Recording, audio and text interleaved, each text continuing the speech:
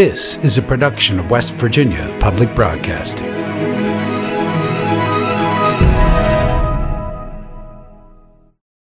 Support for the Legislature today is provided by Marshall University, committed to teaching, research, and professional training, with degree programs in multiple locations and online. More about the Marshall family at marshall.edu. Embassy Suites by Hilton Charleston, an all-suite hotel and conference center minutes from Yeager Airport and Capital Markets. Reservations and brasserie dining information available at hilton.com. Segra, providing fiber-based communication solutions. Segra, freedom to grow. More information at segra.com.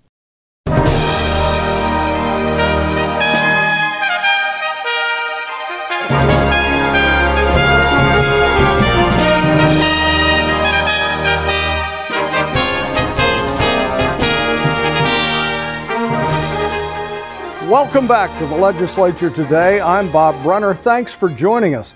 In 2022, state tourism revenue set an all-time record with $5 billion in traveler spending.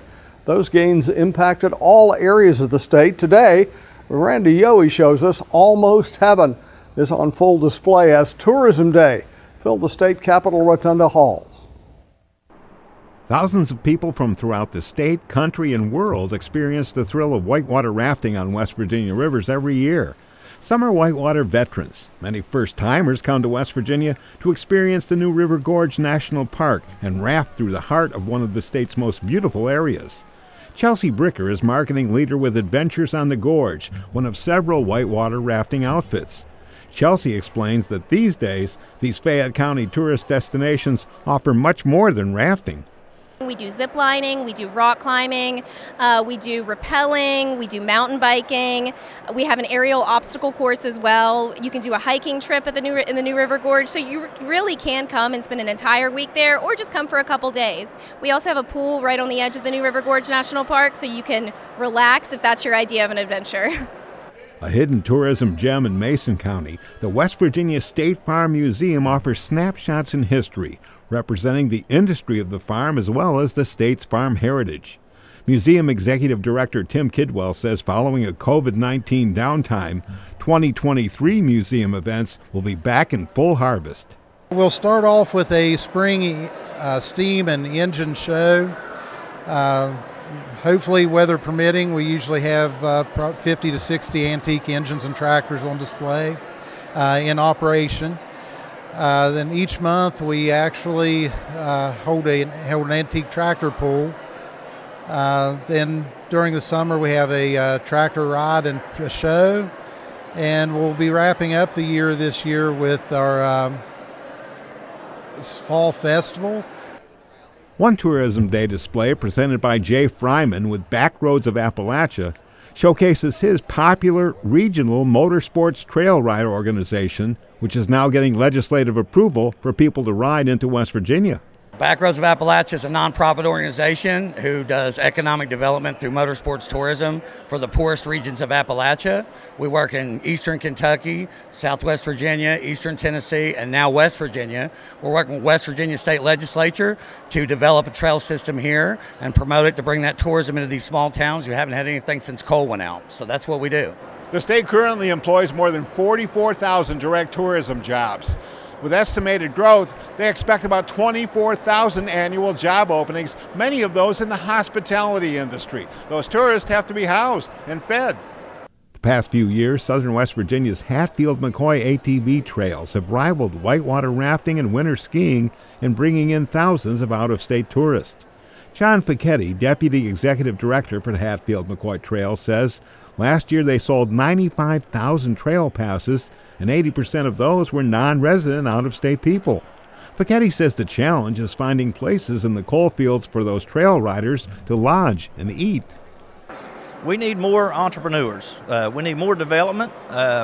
We're seeing some of that now. We saw a couple big resorts come in the last couple years. The Ashland Resort down in McDowell County, they're growing.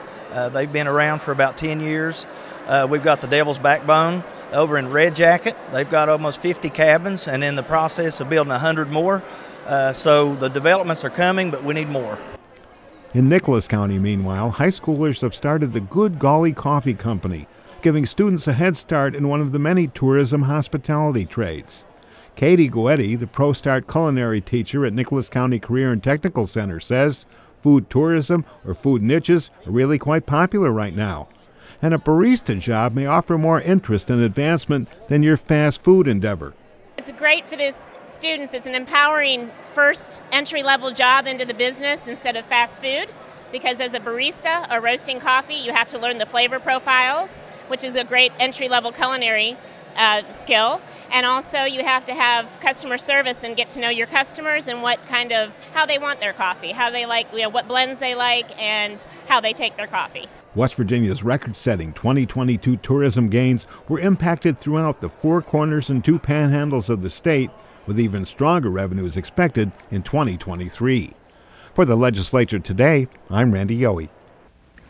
A bill passed in the Senate Monday morning requiring all West Virginia hospitals with emergency departments to have a trained sexual assault nurse examiner available to treat survivors 24 hours a day. Reporter Chris Schulz and Emily Rice have that story. Senate Bill 89 passed the Senate on third reading Monday morning. Issues around proper care for victims of sexual assault or abuse were also a topic of conversation during interim committee sessions. Senate Bill 89 addresses those issues by calling on the state's hospitals to implement training as soon as possible to meet their 18-month deadline. Senator Mike Woelfel of Cabell is the lead sponsor of the bill. He says he's been working to pass this bill for 3 years. People have been known to walk out of the hospital, victims. It's just too intrusive, and they wait hours. So, I mean, to me, as a state, this should be a priority, that victims of sexual assault are treated in a respectful way, and that very intrusive rape kit is completed, and a trained person is there in the room with them, and it's a priority, and now it, by law, will be a priority. Woelfel says that as a former prosecutor, he understands the important role of rape kits not only in seeking out justice, but also in helping survivors to find closure. We've done a lot in the past to eliminate, to the extent it's possible, the backlog of rape kits. There were literally thousands of rape kits that were sitting untested. So there is a backlog, but we have state law that we've enacted in the last couple of sessions that has eased that backlog. But we want it to be prompt. We want the prosecutor to get the information he or she needs. We want the case to go to trial, and we want the victim to have closure. During discussion of the bill on the floor, Woelfel asked if West Virginia's hospitals would have a hard time complying. In response, Health and Human Resources Committee Chair Senator Mike Maroney of Marshall mentioned interim committee discussions and said the hospitals understood how important this training will be for their patients. We had some pretty intense discussions during interims concerning this. The hospitals had a presence there like they usually do everywhere, and they're paying attention.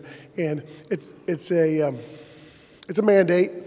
It's a mandate of nurse training during probably the worst nursing shortage in our state's history. Right. The timing's not ideal, but we've waited 2 years and they've known it's coming. They were going to ramp up a little bit. If you take the effective date, you got another 18 months, which gives you 3 cycles of training to get through. So they know it's the right thing to do, and they're okay. For the Legislature Today, I'm Chris Schulz. Senate Bill 89 passed unanimously with 32 yeas, 2 absent. The bill now goes to the House of Delegates for its consideration. The Senate passed 3 other bills Monday, including Senate Bill 59, which changes how unemployment benefits work in West Virginia. Chris Schulz has more. Senate Bill 59 makes several changes to the system of unemployment benefits in the state. Senator Tom DeCubo of Kanawha is the lead sponsor of the bill. He says the bill aims to help target benefits fraud that saw a spike during the COVID-19 pandemic. for example, I got contacted that I had filed for unemployment and all those benefits were kicking in. I obviously, being a pulmonary physician during 2020, 2021, is the busiest I've ever been. But it's outside entities, it's foreign governments trying to get in, break in terrorist system, computer hackers. So there's always going to be more fraud. What this does gives more latitude to Workforce Development State to be able to defend against those fraudulent activities. Takubo also said the bill aims to alleviate the burden of unemployment tax on the state's businesses. He said the bill ultimately aims to modernize the state's unemployment laws to reflect the modern workforce and work environment and try to help more people get back to work in a modern world. What we believe, we can use this bill to help match jobs that are good jobs for people looking for those and improve our workforce participation. We're still one of the worst in the country. Part of that may be that they're having more difficulties. The bill also lowers the maximum number of weeks unemployment benefits can be received from 26 weeks to 20. Senator Mike Caputo of Marion voiced his opposition to the changes during discussion of the bill on the Senate floor. He drew from his own experience of being on unemployment and said the changes Senate Bill 59 makes are too harsh on workers. When things got a little slow in the mining industry and myself and my friends got laid off, we wanted to go back to work. We wanted to go back to work desperately. But sometimes things just weren't available to us. You know, there was a time when, folks were laid off for years. But somehow, for some reason, this bill reduces the number of weeks that a worker can collect unemployment benefits. Today, an unfortunate worker who gets laid off can get a maximum of 26 weeks. If this bill passes, it will be anywhere from a minimum of 12 weeks to a maximum of 20 weeks. Well, I'm going to tell you, things get tough sometimes. Things get extremely tough. And sometimes 26 weeks is not enough. But I tell you what I do know. I do know that 12's not enough. And I do know that 20's not enough when you're trying to pay the light bill. Takubo said the bill is just one tool in the state's toolbox to address workforce issues, and they are always looking for more. We're trying to look at all facets to help as many West Virginians as we possibly can. And so one thing I would say is legislators are all ears. What we need is all help we can get. So anybody out there that has ideas that maybe would help us with this or any piece of legislation, please let us know. For the Legislature Today, I'm Chris Schultz. Governor Jim Justice and the legislature are at odds on what to do with budget surpluses the state is currently enjoying. Those surpluses range into the billions of dollars. Earlier today, Justice had a town hall meeting in the Capitol Rotunda to promote his position. We're 2/3 of the way home, aren't we? And from the Senate side, the Senate is asking questions and mulling over, and we tried to move toward their side because they wanted to go big splash in the pond, 50%. We did it. And I am very, very hopeful, and I'm going to stay extremely positive and say, they're continuing to work and do good stuff. Let's don't drift into bad thoughts. Let's stay positive, good stuff and everything with everybody. And say everybody's trying as hard as they can for us to get there.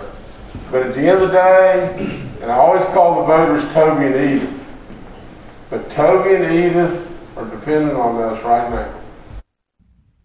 The House of Delegates recently passed a bill that follows Justice's outline of a 50% reduction in personal income tax over 3 years. Senate Finance Chairman Eric Tarr, a Republican from Putnam County, said the idea is a non-starter in the Senate. The Public Employees Insurance Agency, known as PEIA, is the health care beneficiary for state employees, notably teachers among others. Rising costs in health care have put the program in jeopardy. Governor Justice declared employee premiums would not raise when he was governor. So far, that's been true. Those rising costs have now driven the PEIA into a $92 million deficit, one plan that keeps employee premiums flat through 2027, also projects a nearly $400 million deficit that same year. Reporter Chris Scholes wanted to look into the problem further, and he brings us this interview. Thank you, Bob. Fred Albert is the president of AFT West Virginia, and Delegate Charlie Reynolds is a member of the House's Health and Human Resources Committee. Did I get that right, Delegate? Is it? Yes. Yeah, okay, excellent. They both join me now on the legislature today. Thank you so much, gentlemen. Thank you. Thank you. So, PEIA, this is an issue that is not new to the people of West Virginia, but we're finally actually seeing some action on it. And as many people know, this actually, well, it didn't originate, but it really caught people's attention immediately before the session, right in your backyard, Delegate, with Wheeling Hospital announcing that this summer they would no longer be accepting PEIA insurance. Have either of you heard anything more from providers or institutions across the state that they are considering similar action? I personally have not heard, other than I do know that several of our members from AFT around the state have contacted me to tell me that Kroger's is no longer accepting PEIA for prescriptions. Now, I'm not sure if that's why that is. I have not contacted Kroger's personally, but I have heard that Kroger's no longer will be accepting PEIA for prescriptions. And that Walgreens, I believe, is one of the drugstores who have stepped up and said, we will continue to take prescriptions, and if you had your prescriptions filled at Kroger's, you can come over to Walgreens. So I don't know what's going on there, but that's the only other thing that I've heard, other than I did hear Senate President Blair say early on with the situation with the Wheeling Hospital that this could become contagious. At this point, I don't think it has, but it possibly could.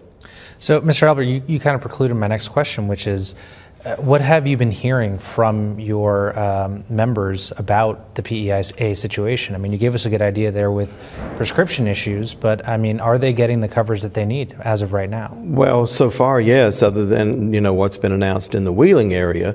But I think there's a lot of consternation or concern that could rapidly spread to other hospitals, because we know that the reimbursement for PEIA is under what the reimbursement for Medicare is. So that is a real issue. So let's talk action. Delegate, we've seen some activity in the Senate on the very first day.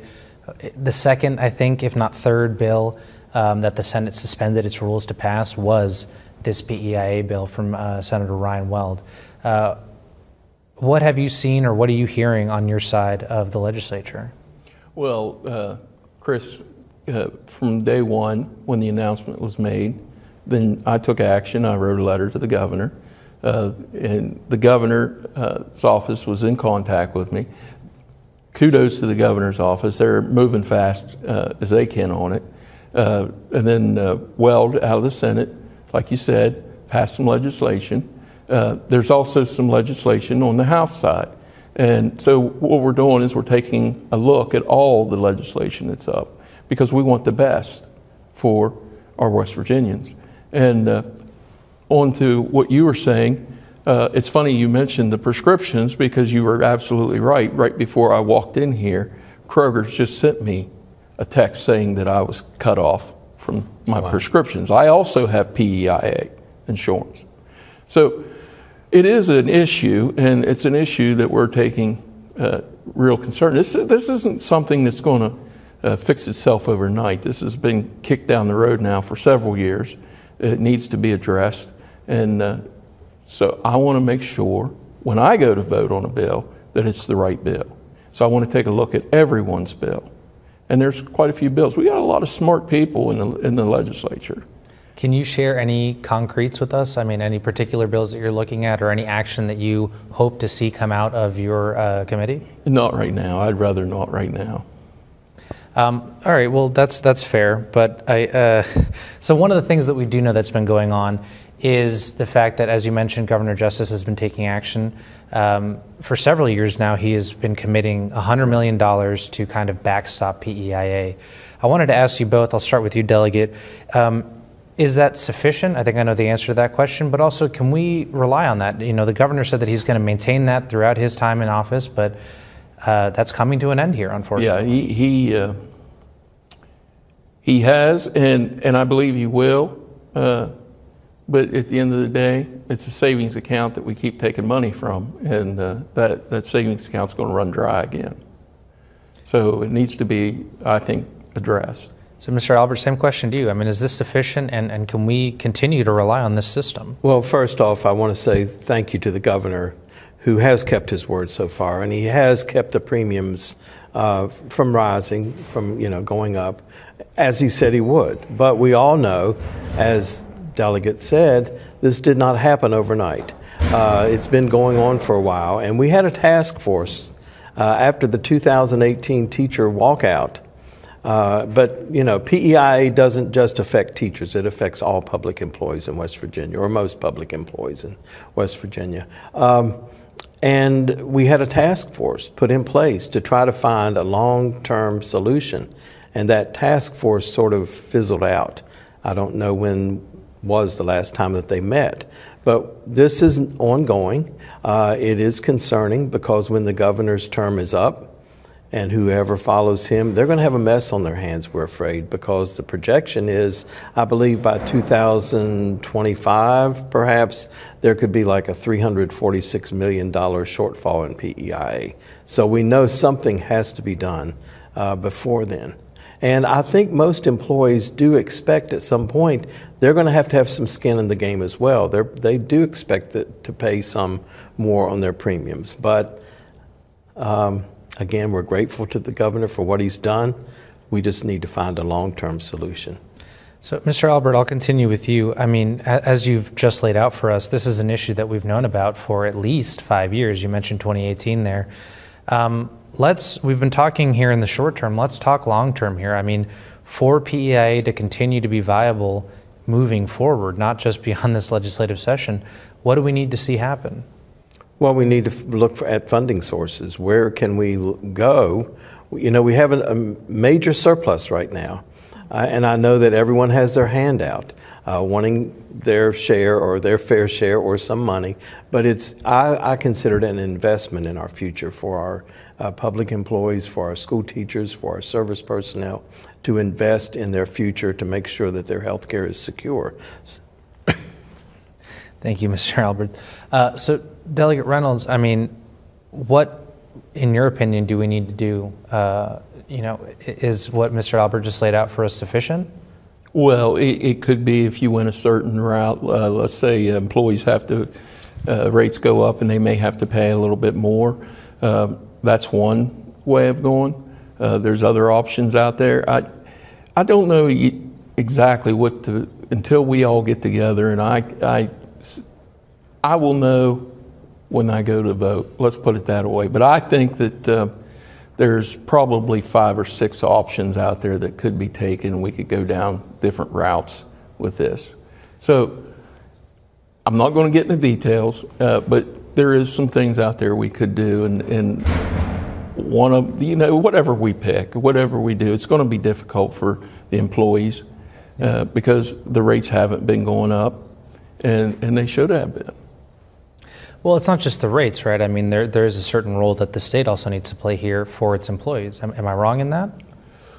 Well, should. The state have been in the insurance business to begin with. So we'll see. I just would, instead of taking and telling you, I think that we should take money and throw into it, or I think we should take it just immediately raise the rates on the employees, I think we ought to take a look at all the aspects.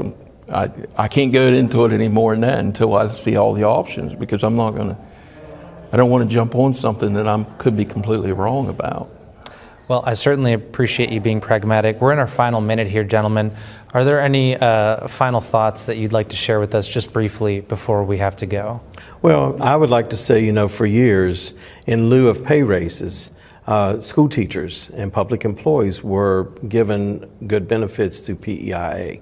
And then there came a point where their out-of-pocket copay, the premiums were rising to the point that money was being taken away from them because they didn't have a pay raise. So we have to consider that as well. And I don't think anyone is thinking, I'll never pay any more premiums. I believe most people who are participants in PEIA would expect to, at some point have to pay some more premium-wise. But I think also we need to all come to the table, as the delegate said, and sit down and look at some long-term solutions. Well, gentlemen, thank you both so much for your time. An incredibly complicated situation. We appreciate your thoughts on the issue. Back to you, Bob. Thank you. Thanks for that, Chris. That brings another day of the 60-day legislative session to a close. Tune into the Legislature Today, Monday through Friday at 6. We'll have more news and interviews from the 2023 legislative meeting. And remember, West Virginia Public Broadcasting is covering the session daily in our radio news program, West Virginia Morning, and on our news site at wvpublic.org.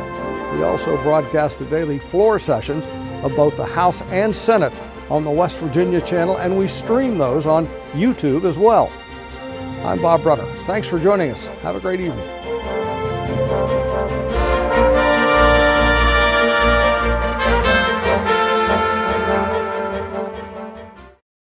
Support for the Legislature Today is provided by Marshall University, committed to teaching, research, and professional training, with degree programs in multiple locations and online. More about the Marshall family at marshall.edu.